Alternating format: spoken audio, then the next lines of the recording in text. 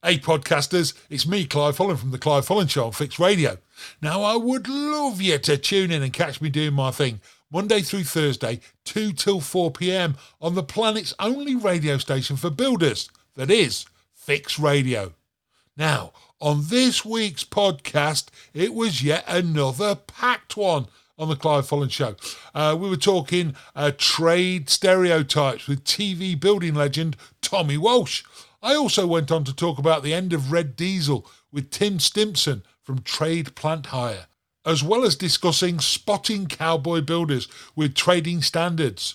National Awkward Moments Day got some hilarious stories along the way too. All in all then, another packed blooming podcast. Enjoy. The Clive Holland Show with Tradify, the job management software to help get your business on track. Make a life, not just a living. Try the free 14-day trial. Download the Tradify app today. You're listening to Clive Holland on Fix Radio, the Builders radio station, and today we're talking stereotypes, and the reason for that is lately, over the last 2 years anyway, during lockdown, there's been an increase in cowboy builders, sadly, and cowboy fencers over the last couple of months as well. And what I want to discuss here is stereotypes in our industry causing us problems? And do we get treated differently because of it? Whether it be clients or customers not wanting to leave you alone in the house, or assuming you always want to brew, or they can make our work pretty uncomfortable at times. Now, joining us to discuss the issue is a man who knows a thing or two about the industry, having worked in it for many years, both on and off our screens.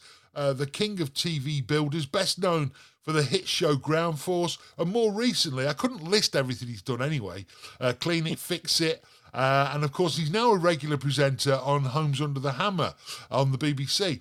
And a man who, when he talks, we listen. Well, I do, that's for sure. It's the national treasure and the new granddad himself on the block, that is Tommy Walsh. Tommy, how are you, sir? Good morning, Clive. Thanks very much for that wonderful introduction, full of praise. It's well deserved, son. Well deserved. I'll tell you what, I actually watch Homes Under the Hammer now when you're on. It's just added that gravitas, if you know what I mean, to the industry, which is brilliant.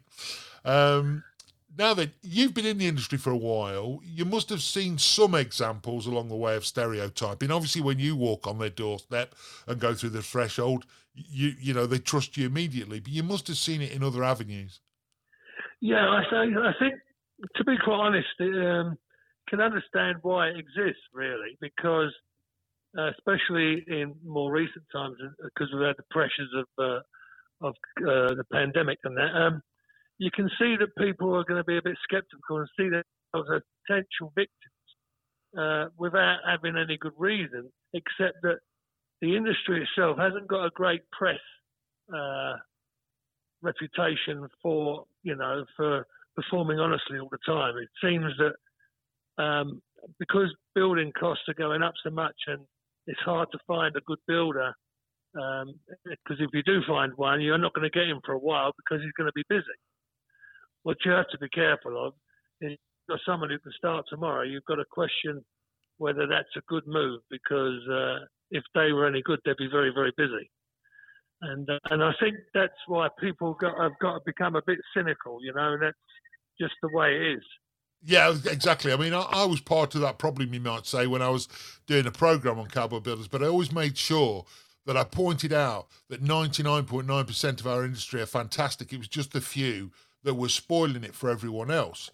Now, as the years opportunists, yeah, and they just it's the makeup of the person. They're just not very nice, and I think a lot of customers are a bit more vulnerable than they used to be, because most work used to be recommendation driven, but now it's with the advent of people going online and all the different trade bodies that are there, that people just are a little bit more susceptible, I think. Yeah. Now, as the years have gone on, apart from these last couple of years where we've seen this rise, have you actually seen it improve, do you think? Do you think people are better now as when they go over the threshold of people's properties, that they are more well presented? I used to say this as well.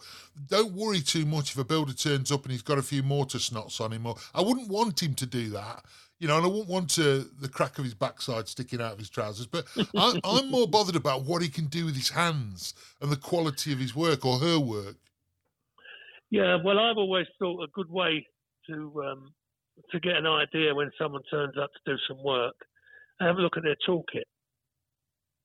Okay. See what their toolkit, and make sure that chisels are all sharp and they're properly looked after. All the tools that they've got are clean and good quality power tools, good quality hand tools, and that gives you, sometimes that can give you an insight into the potential quality of the work that's going to be done for you. Yeah. But it's always best to proceed on recommendation. Do you think that the industry stereotypes are generally fair or not? I mean, like I say, majority of the guys are fantastic. It's just that, people perceive us because of what's gone on before. Yeah, I think as well we have an issue now. When I was trading, all my work in life, I never asked for money up front. I wouldn't want paying until after at least the first week I've been working to have a down payment or whatever. That's how I always worked. Now you have a society where it's expected for individuals to pay a deposit, a percentage of the job before anything gets done. And I think that if it were me, I wanted to advise people, I would say, rather than give someone a deposit, why don't you buy some of the materials? If they give you the list of materials, you buy some of the materials, and at least then that money, you know exactly what's happened to it. It's not going to waste. And then, of course, if you're supplying the materials, they can do the work because they've got the materials. They just have to provide the labour for a week or two at least. Anyone should be able to do that. And then you know that your money's not going to go walkabout. Exactly. I think, you're singing off the same sheet as me, because I always say that if you were to go into a restaurant and the hotel and the manager came up to you, or the owner came up to you and said, will you pay for your meal before you've ate it? Everybody's going to say no. And I just think that is right. Staged payments, I think, is important, but I like that idea. I like that idea even better, to actually put the money to the materials, and that way at least you know that those materials are on your site. If anything goes wrong, you've actually got them. I like that idea a lot. I think that's a brilliant idea. It tends to work because then you don't have a dispute over ownership, because you've got the receipt, you paid for it, so it's yours. It's not the builder who's coming to your property. Whereas if he was coming with materials that he'd purchased, number one, you don't know how much he pays for them. Plus the fact, if you buy them and shop around, you can get the discount and the 10 or 20% off that the contractor's going to get by him going and getting the materials. It's an expected and understood profit margin on getting the materials, paying for them and bringing them to the job. But you can avoid some of the unnecessary worrying by protecting yourself by getting the materials yourself. Exactly. And I think it'll also prevent that, in a way, or reduce bad tradespeople giving us all a bad name. I think that's the thing. I think it would certainly help, that's for sure. And what you need is lots of different factors that are going to help. Recommendation from people that you know, checking out the work before you go. And people should do that because, if you're having an extension done or a new kitchen or something, you're going to spend a considerable amount of money. And so you mustn't do that willy-nilly. You must put all the proper protection in place the best way you can anyway, to reduce the potential possibility of your money going walkabout. Indeed, like you say, I don't think we're ever going to get rid of it, but they're wise words from the Tommy Walsh, our national treasure. Everybody loves you, you know that. And we do here on Fix Radio, that's for sure. Listen, we really appreciate your time, Tommy. and hopefully we'll have a chat again in the very near future. Well, it's always lovely to talk to you, Clive. Anyway, it's really, and I like the fact that you're on a campaign to try and to reduce or eradicate some of this rogue behaviour. Indeed, we're doing it with tool theft and everything else. You might even see me on your TV screens this week talking about that as well. Right, well, I'll keep my eye out for you. All right, mate. Hey, listen, it's always great talking to you. Good luck with everything going forward. I know you're a busy man, and there's nothing better than I'm Homes Under the Hammer tomorrow. Oh, are you? Yeah. West London, and then Ipswich the day after. Yeah. So very busy this week. Well, I love seeing you on there, mate. I'm telling you now. Thanks again, mate, for being on the show, and we'll talk again in the near future. Cheers, mate.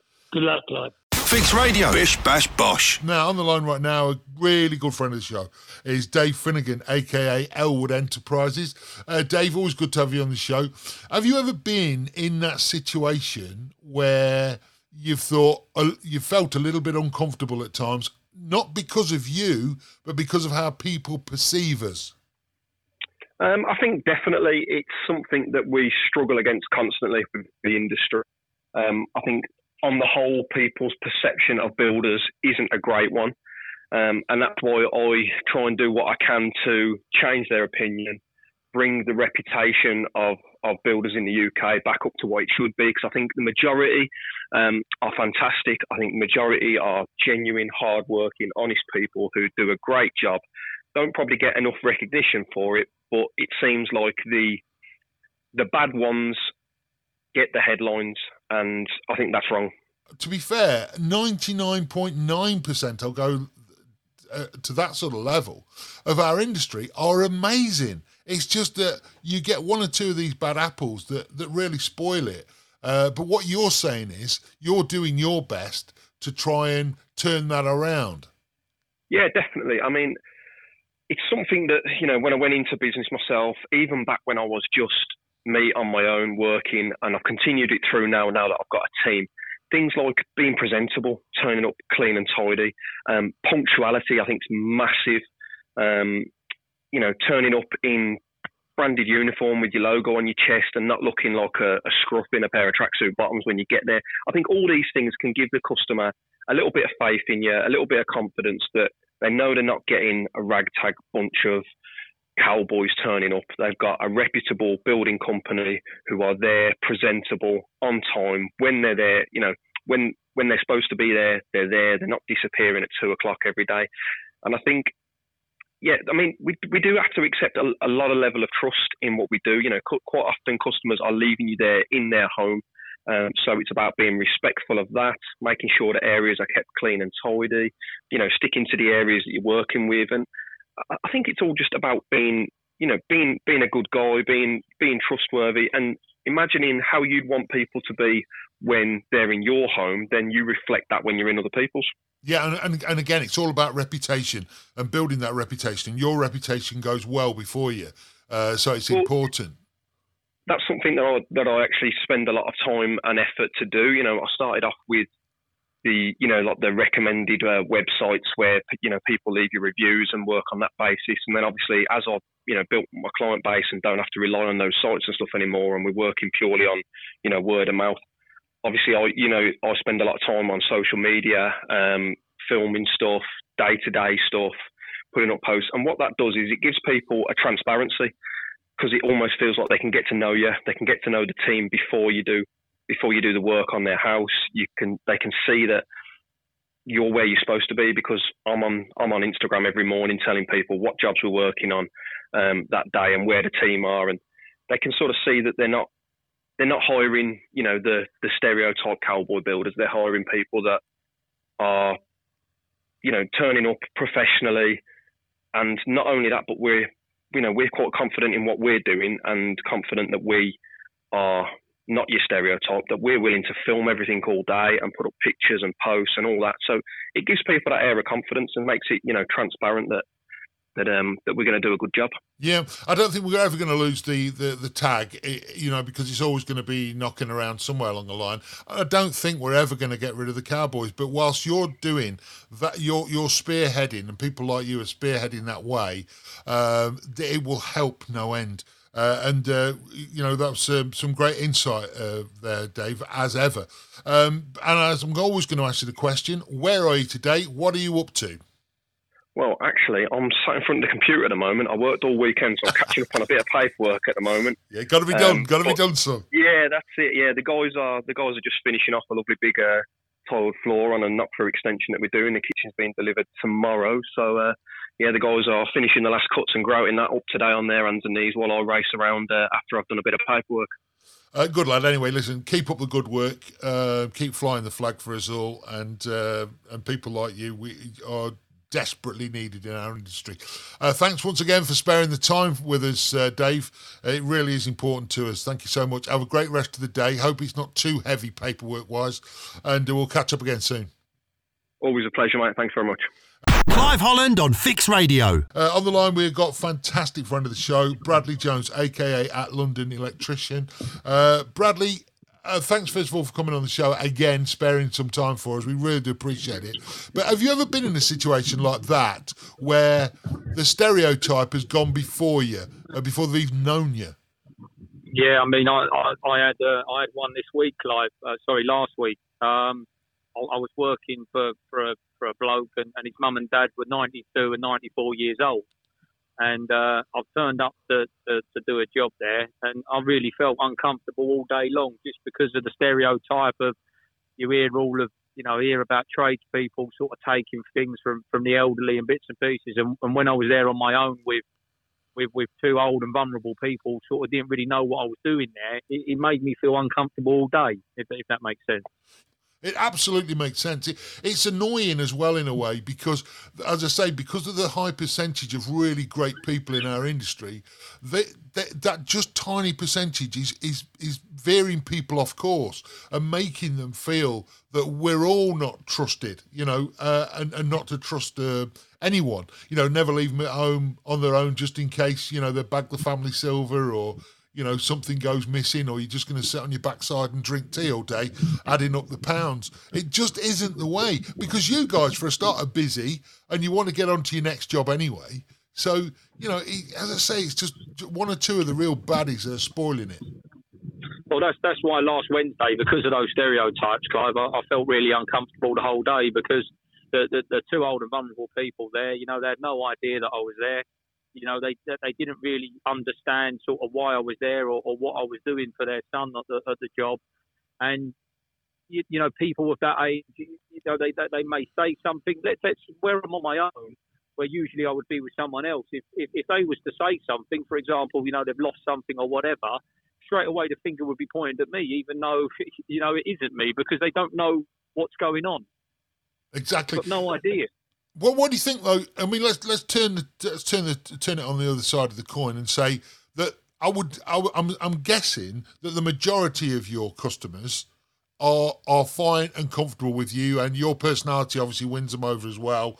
So, what is the technique that you use that keeps you, uppermost in their mind as being a trusting tradesperson?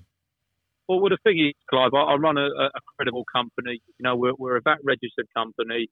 If people, want to deal with us, they can see what our other customers say. They can go on Google and they can see our feedback and what other people say about us. They know we're a credible business. And, at the end of the day, if someone doesn't trust me, then they don't trust me, At the end of the day, I'm not going to sit there and beg someone to trust me. But most of the people that, I do business with, they trust you and they appreciate you. And a lot of our work comes from, word of mouth and recommendations from people. And straight away, I think you've won that person's trust as soon as someone else has put a good word in for you. Indeed. So it's rare these days that I have to make someone trust me. I just be myself and that's it. I don't think people should waste too much time on really trying hard to make someone else trust them. They're either going to trust you or they're not. Yeah, exactly. I was just going to say that it can be exhausting. That if every gig you go to, you've got, I mean, everybody has to earn trust. I get that. But if you're having to do it on a daily basis, blimey, it would be so exhausting. There's no two ways about it for me. I think you're doing. I think the thing is, if you're doing that day in, day out, and you're having to prove your trust as a tradesman to someone else, day in, day out, I think you're doing something wrong. Because it's really hard to explain. I mean, you turn up in a signed written van, you look the part, you come across professional, you provide a customer with a quote on time. I think they look at you as that straight away you get their trust. But, if you're going to turn up with, follow the normal stereotype of some of these people that you're talking about, that's maybe where some people are going wrong. Mate, listen, as I say, we always appreciate you sparing the time for us. We really do appreciate it here at Fix Radio. But I always ask you this question: where are you today, my friend, and what are you up to? We're in Canning Town today, Clive, and we're doing some second fix of a kitchen. Waiting for the kitchen fitter to turn up. He didn't bother turning up till sort of 10 o'clock. So been waiting around really for 2 hours. But don't worry, Clive. I'll leave all my messes to clean up. And that's the stereotype I'll leave you with. Hey, mate, I was just going to say exactly that. Brilliant. What a way to leave us. Bradley, thank you so much, mate. Please enjoy the rest of your day, and I hope that kitchen fitter pulls his finger out. The Clive Holland Show on Fix Radio. You're listening to Clive Holland on the Clive Holland Show on Fix Radio, and our talk topic today is this. If it all comes to pass, the 1st of April 2022 heralds the end for red diesel in construction. How reliant on it are you? What impact, if any, will this have on your business? And should the government pause their actions for at least 12 months under the current situation? On the line right now, good friend of the show, ex-England Rugby International Tim Stimpson, now from Trade Plant Hire. Tim, welcome to the Clive Holland Show. Brilliant to be back, Clive. Mate, listen, you deal in now, trade, plant and machinery and the hire of, etc. How will the end of red diesel and the fuel subsidies drive a change in your industry? Well, it's not just about our industry, is it? It's not just about construction, it's about the world. But what's going to happen is all of a sudden, you're going to have to pay more money for your fuel, in one sense. The government said in 2019, didn't they? They passed laws to say they were going to stop global emissions by 2050. So we've got to bring down all the carbon gases. Red diesel, it's used in everything that's off-road, isn't it? Power, bulldozers, cranes, stuff like that. And, it's about 15% of the diesel that's used in the UK, but it's also responsible for about 14 million tonnes of carbon dioxide. So what happens really, the stockists will pass on the cost of the fuel back to the user. So that's really what's going to happen is, the bills are going to go up in one sense. Yeah. But I'm a bit of an environmentalist. So I actually think we all have to do our bit. And by bringing in changes, it makes things a bit more expensive, but then we can start pushing for innovation. And I also know that innovation is out there, and unless you charge people for it, they're not going to do it. Yeah, I'm just thinking, with the situation ongoing at the minute, with the fuel prices going through the roof, whether it would be wise so that people can get themselves organised in terms of biodiesels and that sort of thing. And if you think about it, when you're using red diesel, when you've got all your subsidies off, 11.1 pence a litre, 11.14 pence a litre to be exact, and then 57.95 pence a litre for the white diesel when you've taken all your subsidies off. So just looking at it like this, £20.9 billion was made on fuel duty last year up to April. So all I'm thinking of is that if you consider the construction industry was asked to continue working throughout the COVID and the whole pandemic couple of years, right, when everybody wasn't, and then all of a sudden the government are targeting, first of all, construction. Yes, it's going to go elsewhere. I realise that. But it's almost like a kick in the teeth, surely, do you think? I do, and I know who's listening to the radio as well. This is about construction, and I'd much rather the government gave incentives to drive, efficiency than just tax people. I think that's really indiscriminate, but that's what they're doing. So yeah, I've also got this awareness of all the fires and the floods and how little time we've got to save the planet. So we need action to be taken. Could it be done better? Could it be done with cutting tax and VAT on environmental products? And should they be paying for the additives themselves? I wish they would. I wish the government would step up and make things possible. But in the short term, the tax is coming in, and we're going to have to react to it. Yeah, but they're going to have to spend that. I mean, they're saying that, some of it's going on roads. Well, I ain't seen it going on roads. And then when you consider, if this is true, that according to Boris, when Brexit was happening, we were saving 350 million a week going into Europe. So therefore, that equates to 18 billion, 200 million a year. So again, this could all, I'm not saying it needs taken away from the NHS, but where is it going at the minute? We're talking about the hydro-treated vegetable oil, the biodiesels and that sort of thing. I still don't think that is the answer at this stage. But are your customers asking you already for those machines in readiness for, getting rid of diesel altogether? No, the truth is, mate, no one's massively taking diesel cars and vehicles off the road, are they? They're going to be here for a while. But the customers are going to have to pay at a time when, you're quite rightly, you should be saying we should be driving, investment into the economy. But that's I have issues, mate. I mean, I'd have to fact check and proof check everything that comes out of Boris's mouth and see whether it's actually true. The facts are the Earth is very, very quickly becoming more and more dangerous place to live. We're not going to have the food supplies. We're not going to have the safe places. By turning a blind eye to this sort of thing, on a political stage, look what's happening in the Ukraine. So we have to step up. We have to do our bit. But I just wish our government would support hardworking people to do it as opposed to tax them. When you look at the Plant Hire Association, the Construction Plant Hire Association, they're asking for a rethink on red diesel at the minute, for super deduction allowances, etc. But how can the plant and tool manufacturers do more to make green alternatives available? Because I'm not too sure they are. And there's no way in the world you're going to get a lot of the really big plant to work off electric, and not unless you're going to keep it plugged in all the time, while it's operating, and that's just not happening. Now, and people like JCB investing massively in hydrogen power and these sort of things, they're there in the future, but they're not there now. So the reality is we're going to have to keep on working with the machines we've got. So is it right that you're taxing, at a time when margins are shot to pieces? Probably not. But then I'd rather you were incentivizing, taking off tax in other areas and looking at a business and saying to a business, if you're working holistically to reduce your carbon footprint, if you are doing everything you possibly can to save the planet, we should be incentivizing that as opposed to just picking on, spot things like red diesel. But I don't have an answer, mate. It's really frustrating because I'm an environmentalist. I know there's a lot of things out there. There's things like there's fuel additives that cost you a penny but get you 4p's worth of value. Why aren't the government banging on about that? Why aren't they sponsoring that, making it mandatory that goes into every diesel and every petrol engine in the country? That's what they could be doing. But in the meantime, they're just saying, we've got to reduce our carbon footprint, which we do, and they're making a shot at off-road red diesel. Usual case for government, so too much hot air, in my opinion.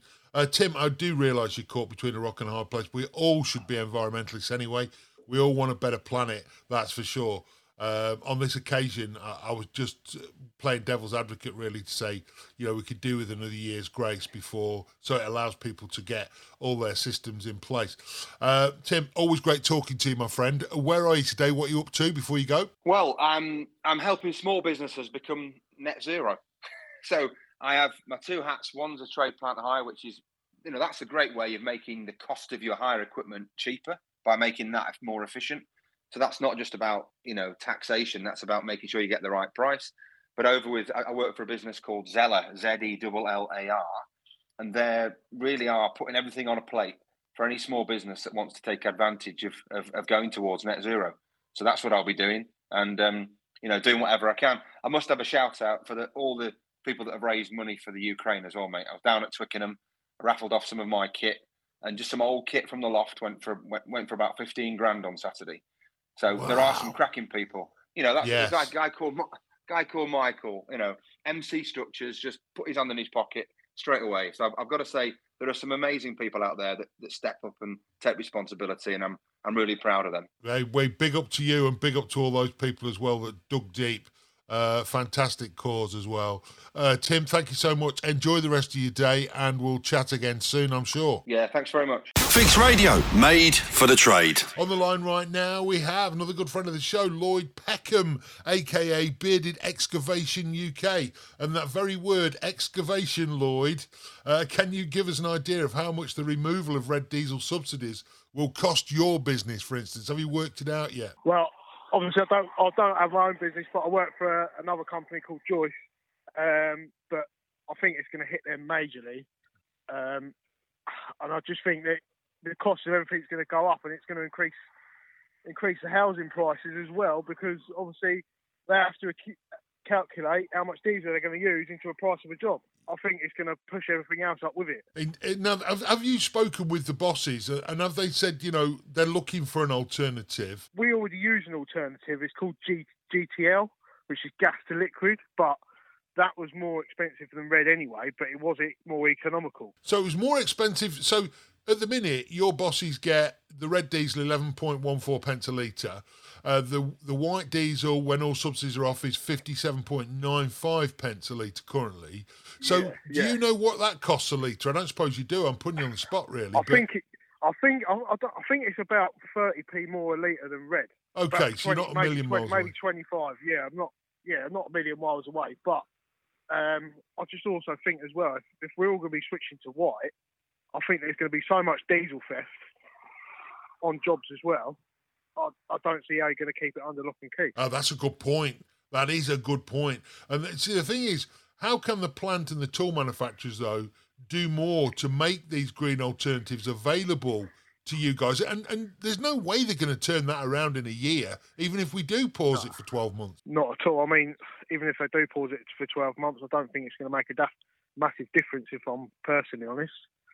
I mean, we're sort of, a lot of companies are running their machines on eco mode now, and then obviously when you have your tea, you turn it off. You're not sat there with it on idle, burning diesel.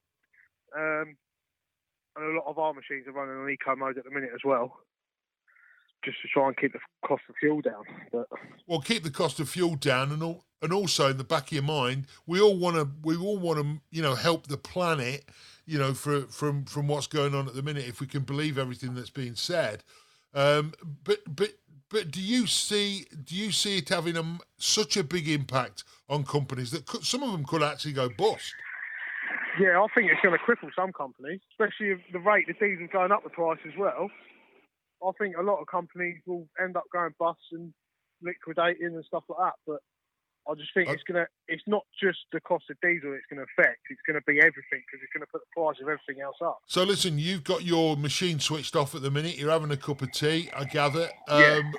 Tell us whereabouts you are in the world and what you're up to. I'm working in Southwater, which is just south of Horsham, in West Sussex, and I'm just putting a car park and that in for some allotments at the minute. Just putting a car park in. Wow. Yeah, that's it. If only it was just that. Lloyd, listen, just that. Really appreciate you coming to talk to us on the Clive Holland Show. Enjoy the rest of your day, and hopefully we'll catch up soon. Ciao, mate. Have a good one. Clive Holland on Fix Radio. You're listening to Clive Holland on the Clive Holland Show on Fix Radio, and today it's time for good versus evil. Will we ever rid the country of cowboy builders? What do you think has to happen? Do we need a good and bad register for all to see?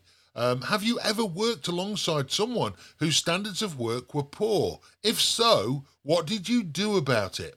Or have you ever had to pick up the pieces of a cowboy builder? Now, somebody who knows a lot about what we're talking about today is Catherine Hart. She's the lead officer for Doorstep Crime for CTSI, that's the Chartered Trading Standards Institute. Catherine, It's great to have you back on the show, by the way. How are you? And good afternoon. Good afternoon. Thanks very much for asking me. Now then, can you give our listeners an idea of the scale of the problem with cowboy builders currently? Well, I think over the last couple of years, there has been so many challenges, what with COVID, Brexit, isolation, furlough, never mind the storms that we've been having. So it's all affecting supply and demand. Unfortunately, it's affected all our business all over the place. And this is where the rogue traders have been coming out of their dark corners. They're quick to jump on the bandwagon of chaos. Yeah, indeed. Certainly with the storms of recent as well, the amount of people who are already saying, oh, well, do you know what, we're fence erectors all of a sudden, when they've actually got not a clue. Would you have any examples of this recently, or even just during the last 2 years with COVID hitting hard? Unfortunately, I can give lots of examples, and I don't. It's horrible that I am able to do that. So during the storms, we had a lot of people sort of doing the old knock on the doors a couple of days later, saying, by the way, that there's a tree down in your garden, we can do that, we can fix your roof, we can do this, X, Y, and Z. And of course, what happens is either the work is just appalling, or there's a lot of fly tipping involved, so they might take away some of the garden stuff and dump it somewhere else. Also, we've seen a lot of people sort of jumping on the back of the bandwagon of where people put on Facebook, I need an electrician, I need this, that, and the other. So unfortunately, that's like an advert to rogue traders.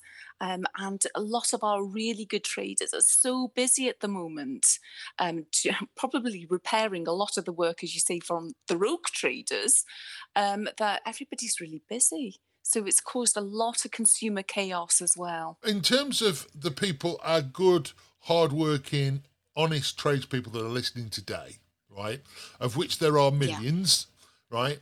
Of course. What advice would you have for those, particularly if they're spotting anything like that that's going on? Because a lot of people, I mean, I always found it hard, occasionally to even get people alongside me when we used to doorstep the trade, these so-called cowboys. When you're asking somebody who's just going about their daily job, would you say step in, or is there a medium of reporting? Do you know what? We really need people with their eyes and ears. And actually, these tradesmen that are out and about and they're doing the proper job, we need them for the information, because a lot of the time, vulnerable people or just, in fact, consumers in general don't like to report a rogue trader out of embarrassment, or sometimes a bit fearful of any comeback. So yes, we really need that information, and it's fantastic that there are so many people out there who are willing to help and intervene. So first of all, I think what we need to remind ourselves is, that particular consumer, that person, that customer, that client might be really, really embarrassed about reporting it. So maybe sort of having a gentle word, encouraging them to report it first. I think that would be the best idea. And the lines are through Consumer Advice or Advice Direct Scotland, or even the police, certainly if there's been frauds involved. What I'd really like, though, is if they're on the roof, if they could take a photograph just on their phone and stuff like that, again, that really helps us, particularly before they start repairing the bad work. Again, that provides us with really good information and intelligence. So I would absolutely love a surge of all these reports from these legitimate traders. Please help us.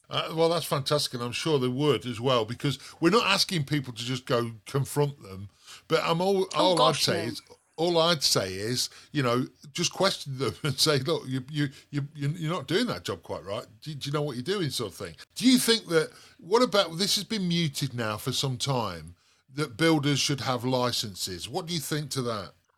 Well, it's very difficult for me to actually answer that question, because I understand that the last thing people want is more red tape. Unfortunately, there are so many bad traders out there, then we need to try and sort of promote the better traders and try and stop the bad the bad guys. I know that there's lots of sort of trusted trader type schemes out there. A lot of them are very, very good and run by local authorities. But please, I do understand that a lot of builders, and certainly a lot of tradesmen, do not want that extra expense. However, we need to try and somehow get rid of these rogue traders. We need to try and put barriers in place and preventative measures to stop them being able to trade. So, sometimes I'm stuck between a rock and a hard place with this one. Yeah, indeed, I'm with you there. But I also believe, and this is something I called for when I was doing the programme, was that government, local council websites should have a list of not just preferred, because there was always cases of backhanding going on and stuff like that. We don't want that. We want genuine lists of the quality guys. I mean, when you think about it, building inspectors come out to site anyway. Plus, they can have detailed customer feedback too directly. I don't see why that should be a problem. That could easily, I believe, be done with today's technology. Well, we already have sort of schemes such as Trusted Trader and Reference Line, where they are already vetted by the local authority, the builders. And it's great for a customer because it gives a customer peace of mind to know that those tradesmen have actually been vetted. They are real, they're legitimate. But not only that, they act as an arbitration scheme if things sort of fail, because we do know, I live in the real world. Sometimes there are communication issues between the tradesman and the client. We know that people fall out all the time. Now, it's not always to do with bad workmanship. It's actually just to do with breakdown in communications. And this is where something like a good scheme like that can actually help, because let's face it, everybody, the tradesperson needs their money, and the client wants their work done. So, Catherine, finally, in your experience, which is the most common type of cowboy builders? Is it the opportunistic one-man band chancers, or is it becoming a little more sinister these days with organised groups, as we've seen with tool theft of late? Well, unfortunately, road trading has never gone away, so it's actually both. We still see the people that knock on the door that were just in the area for the day, but you also see the groups that are operating, which are really part of serious and organised crime groups. And obviously, we as enforcement agencies really need as much information as we can. So the other thing I mentioned before, we need sort of eyes and ears of legitimate people out and about.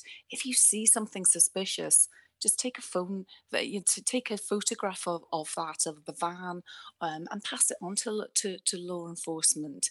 It really does help. That might be a tiny bit of the jigsaw puzzle that we're looking for. Will law enforcement have the time, though? Because they'll then come to you, will they not? Is it not better that they could just send it directly to somebody like yourself, an institute like yourself? Well, as to the Trading Standards Institute, we are responsible for our members. So it's actually better to report it to the local authority that they're actually working in. Because local authority trading standards have enforcement capacity and the powers, even though we are a little bit sort of stretched at the moment, but we can work with other agencies as well. So whether that will be people like the fly tipping, waste management, police, there's lots of different agencies that may be very interested in some of these sort of rogue traders. Well, Catherine, look, it's really interesting, but really horrible at the same time, because I was hoping that we might be starting to see the end of it. But over the last couple of years, it's been back on the rise again. But we've really appreciated your input. Good luck with everything going forward, and no doubt we'll speak again in the near future. Thank you very much for putting this message out. So I really appreciate it. Fix Radio. Bish, bash, bosh. On the line right now, he's a big fan's favourite of the show, I'll tell you that now. And TV super royalty, and the man who won the very first Big Brother yonks ago in 2000, I think it was. And that is the brilliant Craig Phillips. Craig, how are you, my friend? I'm very well, thank you, Clive. Very well indeed. How's yourself? I'm good, mate. I'm good. Now then, I know you're a busy man, so thanks for your time. Now listen, how do you think we could potentially stamp out the menace of cowboy builders? Let me tell you for why. I thought at one time it was on the decrease and on the decline, but over the last 2 years, and certainly with the wins we've had lately, we've had a massive increase in rogue fence people, fence installers apparently as well. So is there anything you think we could do? I think as a community, yes, communicating is a big thing. You know, there are a number of websites out there that kind of people put tradesmen advertise on there, and the public can put, you know, quotes about themselves, describing their work, etc. So I think that's one way of looking at it. But I think going back to the old-fashioned way as well, just verbal, you know, word of mouth. You know, when I used to run my building company over 30-odd years ago when I started it, it was all about kind of communications in the small communities and just trying to advise, you know, that they can use this builder, we've used them before. And I think that's always my first point of call. But I think overall now as well, you know, the price of materials going up and the delays with materials. I think I spoke to a couple of my just neighbours in our street, and they told me they couldn't get hold of their normal builder who they know and they trust and they've used for a long time. So they turned to finding someone that they didn't know. And unfortunately, they wasn't as good and they didn't do as good a job. So now they're waiting for their old builder to come back, but he can't come back for another 2 or 3 months and put their work right. And that was Fenton, funny enough. And do you know what, though? I've always said this, that if you're, even if you're a good builder, right, and you've done all your research on, says, I can't even make it for another year. Wait. You know, what is the rush? I'd never get it. You know, unless you've got the roof missing, right? I just never get it. Just be patient and you'll get it done. I think the other thing is as well, Craig, do you think that government organisations should be doing more to stop this? You know, because it is a growing problem, but they seem to be hiding. Absolutely, yes, yeah. I mean, they could create a national database, couldn't they? You know, and I know they have the different departments who can follow up road traders and things and help them in different ways, the Systems Advice Bureau, but I think if they invested something into an overall national website where people could put the good, the bad, the ugly up there, and the people would have a chance to comment. You know, if a customer wasn't happy with their work or their price and what they got, they could put up their version of it and then let the actual builder answer to it publicly and explain their side of it. And if it was kind of unedited, you know, and just put out there like a TripAdvisor type of thing where people could put their views on there and their complaints on there, but as long as it's fair and the people have got the chances to argue back. Because on the other hand, you know, I've spoke to many builders before, you know, and I know them quite well and they've done great jobs, and they've had a customer who's kind of got a bit tight for cash and then wants to delay things to not pay their bills, you know, and then it's not fair on the builder. So I do see both sides of it. But I just think, unfortunately, in this industry, we're in the building industry, it is highlighted a lot more than any other industry. You know, it was the medical injury, the medical profession, and someone was doing particularly a work, you know, and that would get blown out of proportion if they did it wrong. It would be all over the national news. But on our kind of building sides of things, I don't know, if we had that national, what you said, a database of some sort where we could just recognise everybody's work and everyone could fairly put their quotes and comments up on there. You also get a situation where I've met many of these guys. I did a program on it, you know, and the thing is that a lot of them say, I've been in the industry 20 years and whatever, but sometimes it's actually they've sort of got enough sort of the knowledge for about a year that's grown 20 years old, rather than having the experience throughout those 20 years. So how do we convince the older generation of tradespeople in our industry that, say, have been doing this for, let's say, 20 years, and they feel they don't need to be regulated? How do we convince them to get on side? Because if you're doing a good job, what's the harm? Yeah, that's right, yeah. I think sometimes, you know, people have been in the building industry 20, 30 years, and they're a bit stubborn, they're a bit set in their ways, and they don't want to change, and they kind of think they know it all right. I mean, when I was building my own house, I had a disagreement with two actual firms, and one of them was saying to me, we've been doing it like this, Craig, for 25 years. And I said, but although you've been doing it like that for 25 years, that doesn't say it's right, just because you've been doing it that way for 25 years. And I was arguing out, and this was, the incident was rendering, okay? So he's had many, many years of experience with the typical sand and cement material, you know, putting on the walls, and it lasting for years and years. And then you get more newer products coming along, you know, like your silicone-based ones and your lightweight renders, and they weren't quite qualified with that. They could apply it on the wall very good because they had the techniques, but they just didn't quite understand the science behind it and the new modern ways of using it, and using different trims and different scrimp materials underneath it, you know, to protect it. And all of a sudden, we were getting cracks in our work, you know, and they were saying, we've done it like this for years, and I was saying, well, it doesn't make it right just because you've done it for years. So I think if everyone could kind of try to update their skills and move with the times, with the technology and the new materials and even tools that are out there nowadays to help you kind of, modernize your skills, let's call it. So how much of regulating the industry do you think should fall to fellow builders, right? I'm not saying that they have to be the police. I'm not saying that at all. But to just give that advice or at least spot it. Yeah, I think, having an independent kind of body, whether it was organised and paid for by the government, I don't know, to kind of try and regulate builders a little bit more, I don't think it'd do any harm, because if you had, you have got millions of great builders out there, Clive, as take a lot of pride and effort in their works and would quite welcome a system like that. Whether you have to pay a small levy into it to try and subsidise it in some way or not, I don't know. I think other schemes like that have been put in place in the past, but they've been private entities, private businesses, so they're looking at it more so for the profit as opposed to a performance type of industry.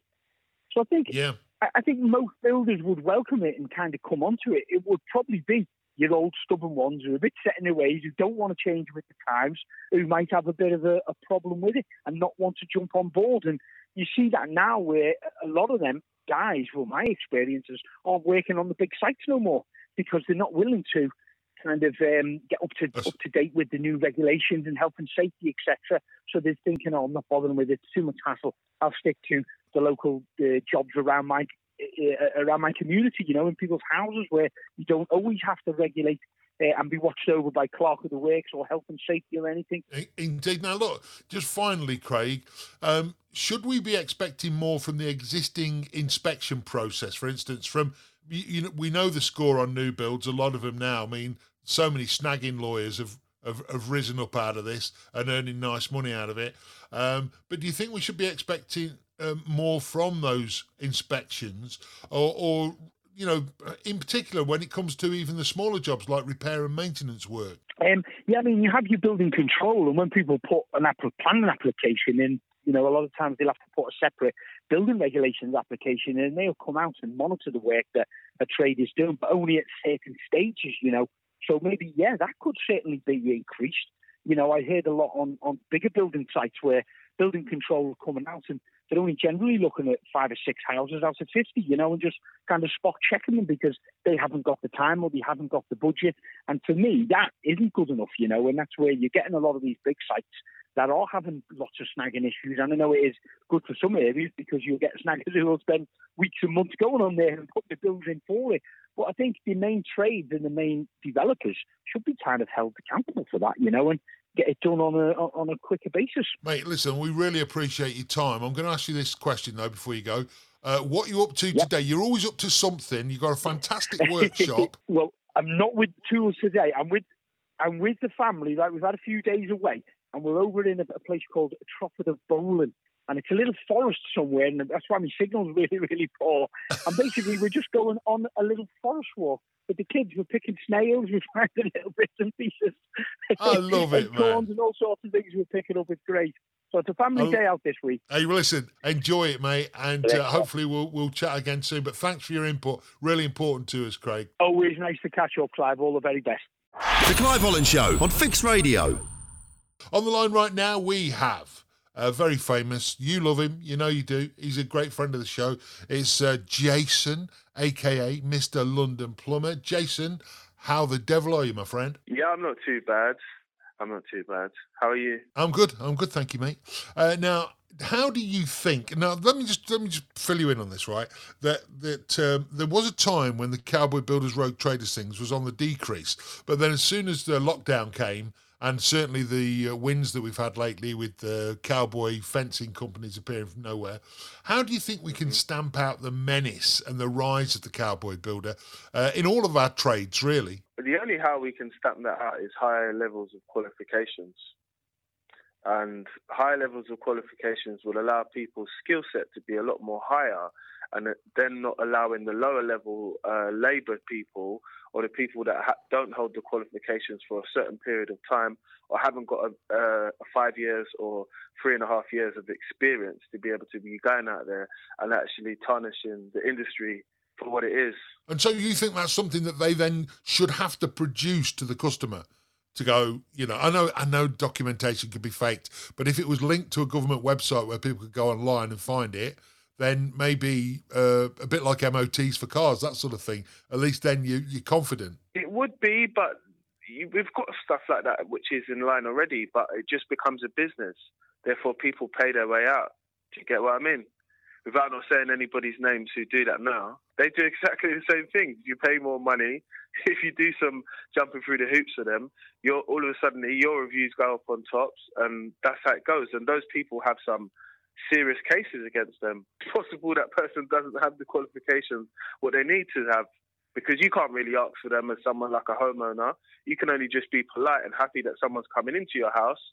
I think some customers do start to ask for that, but not everybody knows. It's like people asking you, have you got public liability insurance when you come to a job in someone's house? Because if it does mess up, they need to be insured so they can get their damages back from you. And most customers don't even know what that is anyway. Yeah, liability insurance you're talking about. Yeah, that's public another liability important... insurance, indemnity insurance on top of that. Like when you got public liability insurance and indemnity insurance, some people have got it wrong when they're doing subcontracting, because they think, why do you need public liability and indemnity? You only need public liability. They're instructing you to do the work anyway, but it's the wording. And this is what we fall short of. But it's like someone saying something to you and not explaining the full legalities of it. So in terms of, you're obviously a plumber, you work in the plumbing industry, gas safe registered, etc. How effective do you think the gas safe register has been in getting its message out there to consumers? I think the gas safe register, that thing has been more serious, because that's always been a height of seriousness, because we're at the stage where you can blow people up. So that's not something which should be played lightly. But I think they could always keep on drumming on that, because remember, people are chasing the money. They're not chasing the safety point of it or the aspect of the customer. And that's the reality. So how effective is gas safe at regulating the work of the heating industry? Has it been really good? Yeah, compared to others, yes, it has. It's been a higher standard, because you get more problems with builders and stuff like that, and like plumbers flooding now and then. And not really electrical fires happening, but you're not really hearing so much about boilers blowing up and people doing something wrong. That's for a reason. You would never dabble. The standard of that is quite. It has to be quite high. And luckily, we're in Britain, isn't it? We've got British standards, but at the same time, we've always got people that are willing to take things for a brown paper bag. We know that. Yeah, exactly. It's just the reality. Do you know what I mean? Now, have you ever worked alongside somebody once upon a time, whether from other trades maybe, not necessarily from your own, and you've thought, hang on a minute, that's not a great job at all? I have, but I've learned over the years and over my time to sometimes keep some stuff to myself, because even though we're all trying to do something, when you first start off doing painting and decorating, you ain't going to be as good as you are until you get to your 100th house. But if someone's willing to speak about it in a comfortable environment, which is not putting them down and maybe saying to them like, look, do you know what? I watched this guy on Instagram and he was really good. You should check him out. It might just be a pointer. We all are at adult ages now in life, yeah?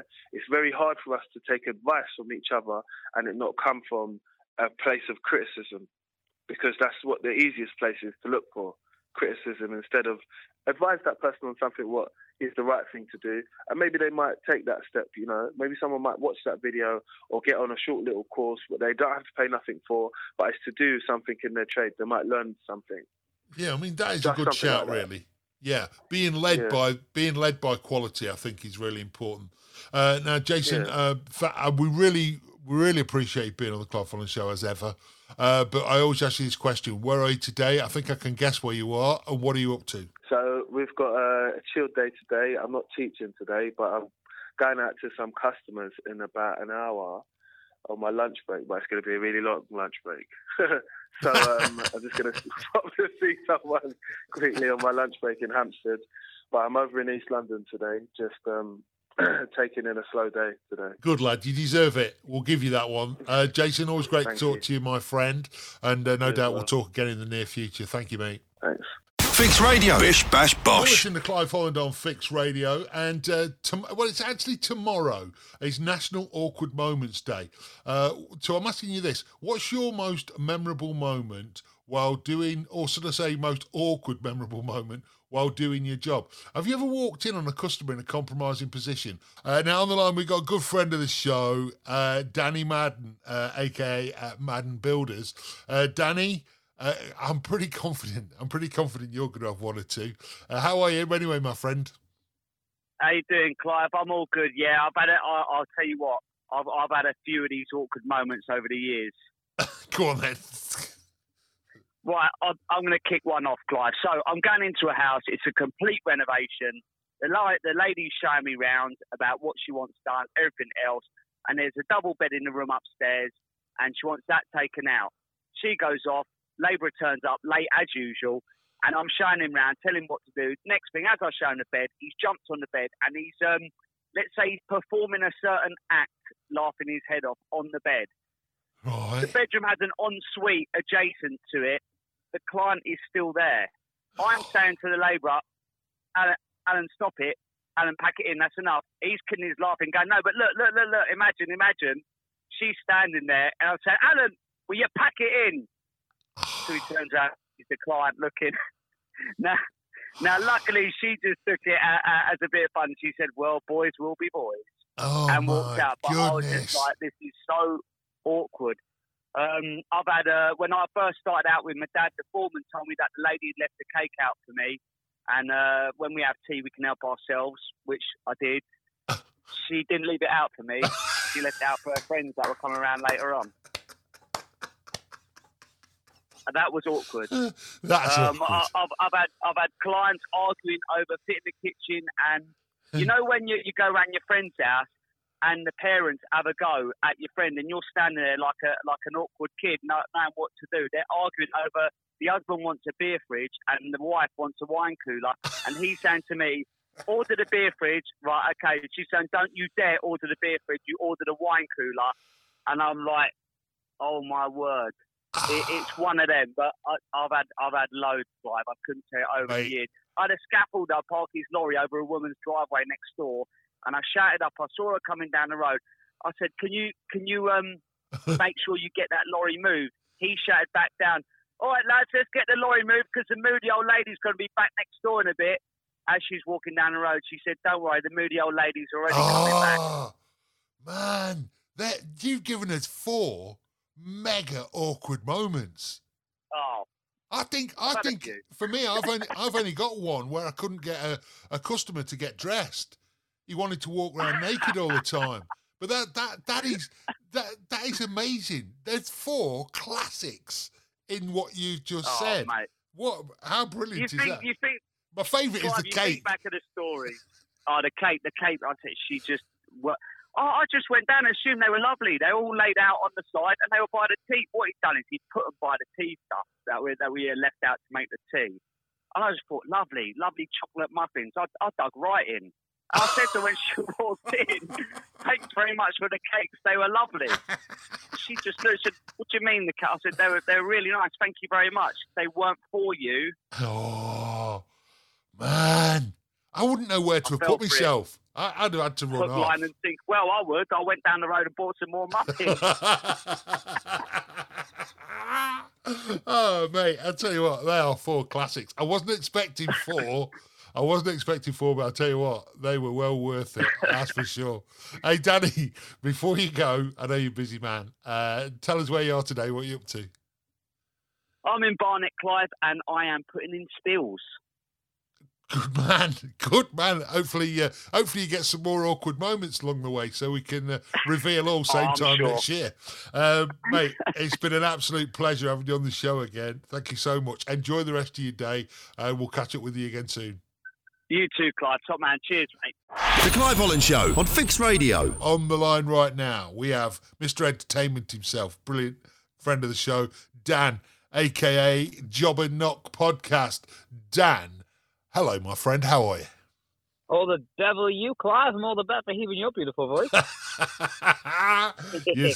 you say the sweetest things.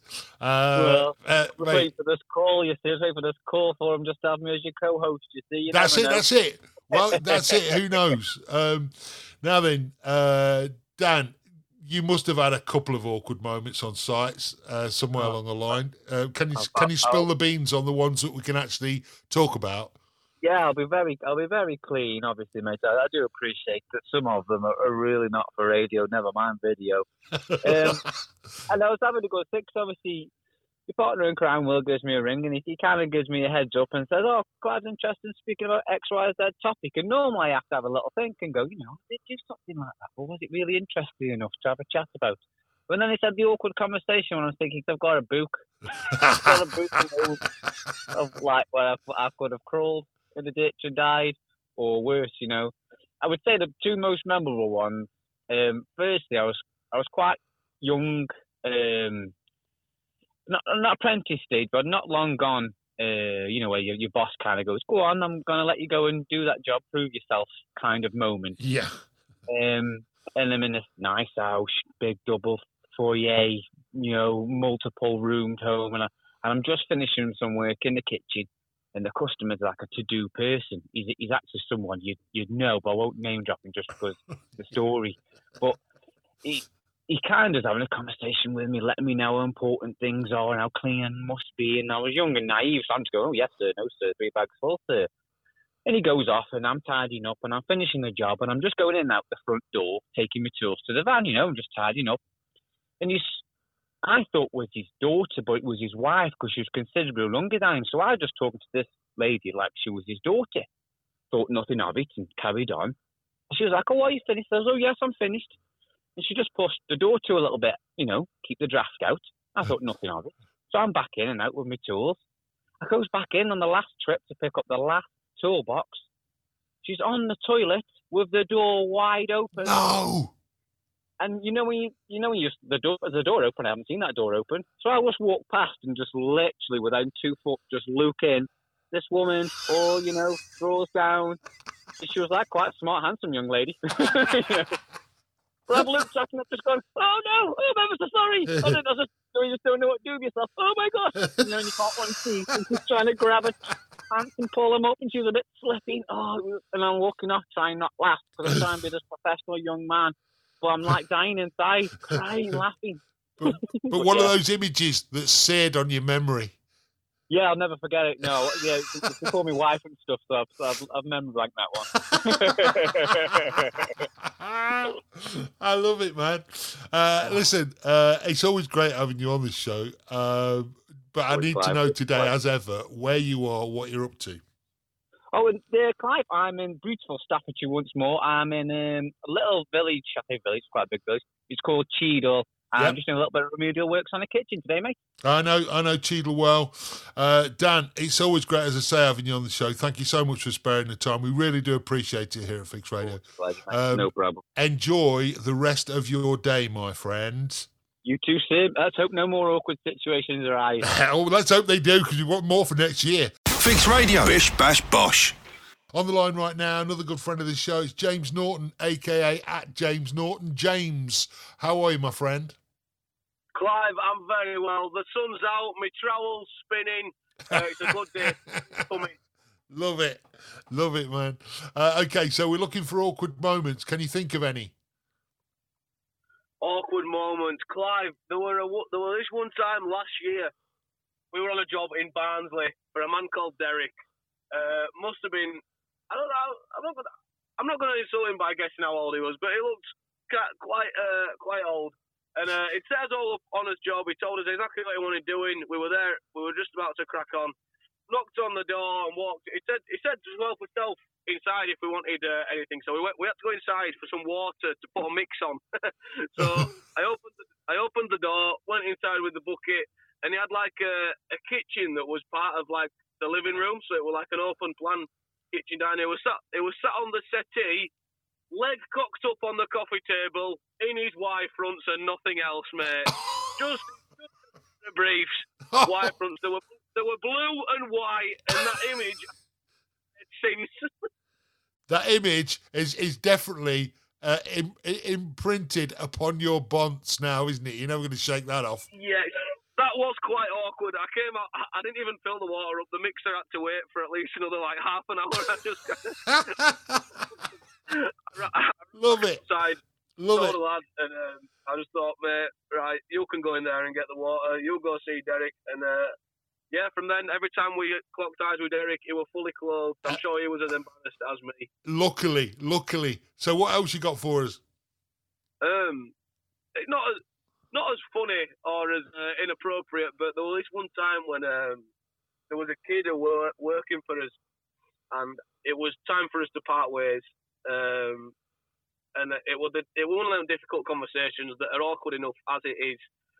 And we were on the scaffold. I was telling him on the scaffolding, so we were having a real like deep conversation. I was trying to let him down lightly, let him go, and tell him that if he needed any help, I will be there to support him and try to find him somewhere else to work. It just wasn't working out with him working for us at this moment in time.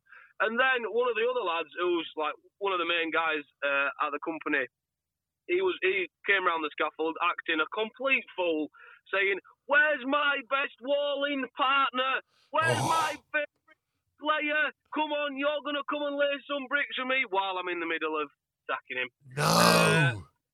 They were grabbing me saying, "Leave him alone, stop talking to him. I need him to come lay some bricks for me." I just thought, mate, and I know I'm not allowed to swear on here, so I'll tell you in lesser words what I said to him, but I just said, "Mate, go away."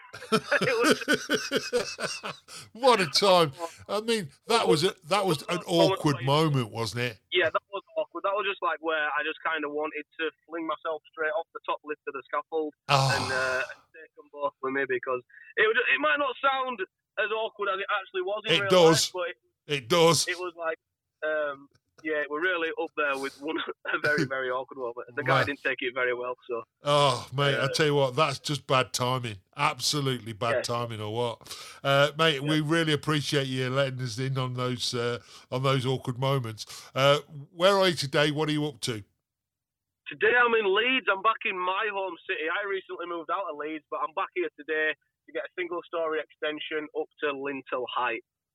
Good lad. Listen, we really do appreciate your time and coming on the show as often as you do. Where would we be without you, James? Have a great rest of the day, my friend, and hopefully we'll chat again soon. Always a pleasure, Clive. Thank you very much, brother. Clive Holland on Fix Radio. Again, another good friend of the show, friends of the show. We're talking to Steve, a.k.a. Steve and Alex Bricklaying. Steve, my friend, how are you? Good, thank you.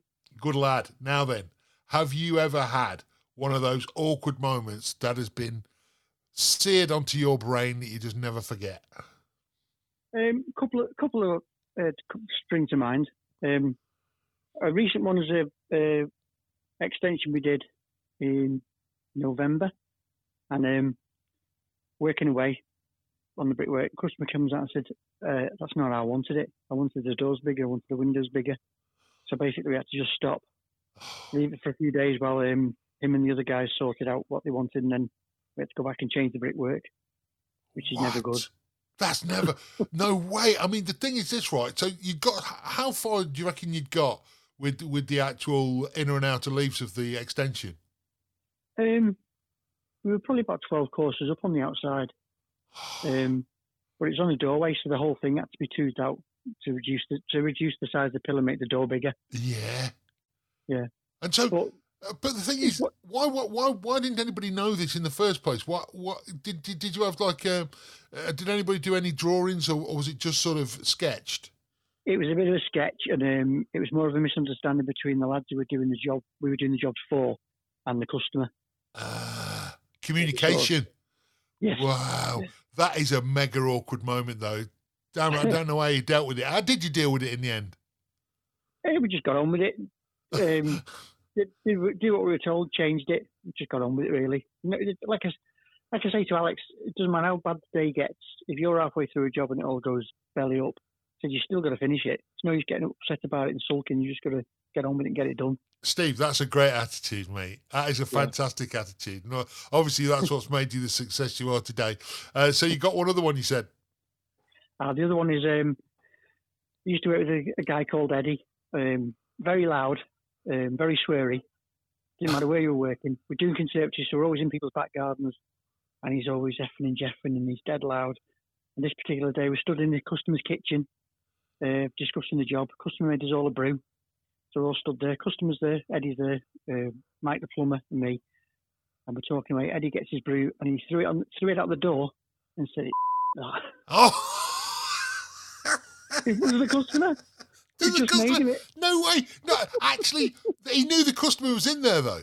Yeah, we were talking to the customer. Wow. That is as brazen as you like, isn't it? I mean, you could have at least slipped out. Because I remember when a customer made me a bacon and egg sandwich, and then they pressed down on the bread with dirty hands, so their fingers were all over the bread. I actually tucked them into my work trousers either side, half and half. Right, rather than say, "Oh no, I can't bear to eat that." So all the egg and everything else was leaking out into my trouser pockets. Honestly, mate, I would have never done that. Never. Wow. So cringy. I'll tell you what, you'd have wanted the ground to open up there, wouldn't you? And swallow you up. That was Eddie all over. He didn't care. Man, I suppose we've all got an Eddie somewhere along the line. Mate, listen, we really always appreciate your time. Thank you so much for giving it up for us at Fix Radio. Where are you today? What are you up to? Day off today. So Alex's girlfriend's come over from Sweden, so he's at home with his girlfriend, and I'm just getting a few jobs sorted out. Nice. Well, brilliant. So Alex, great to have your girlfriend back over from Sweden. Fantastic. Cheers, bye. Enjoy your day off. You deserve it. Fix Radio, made for the trade. Tar so much for listening to my podcast. It means the world to me, you know. I hope you enjoyed it and picked up some excellent info from my brilliant guests and fellow colleagues of our industry. Remember, you can listen to me Monday through Thursday, 2 till 4 p.m. on DAB in London and Manchester via the Fix Radio app and at fixradio.co.uk. Oh yeah, ask your smart speaker to play Fix Radio and come join the fun all day, every day. Well, that's it from me for now. If I don't see you through the week, I'll see you through the hole between Mr. Putin's ears. Ta-ra! The Clive Holland Show with Tradify, the job management software to help get your business on track. Make a life, not just a living. Try the free 14-day trial. Download the Tradify app today.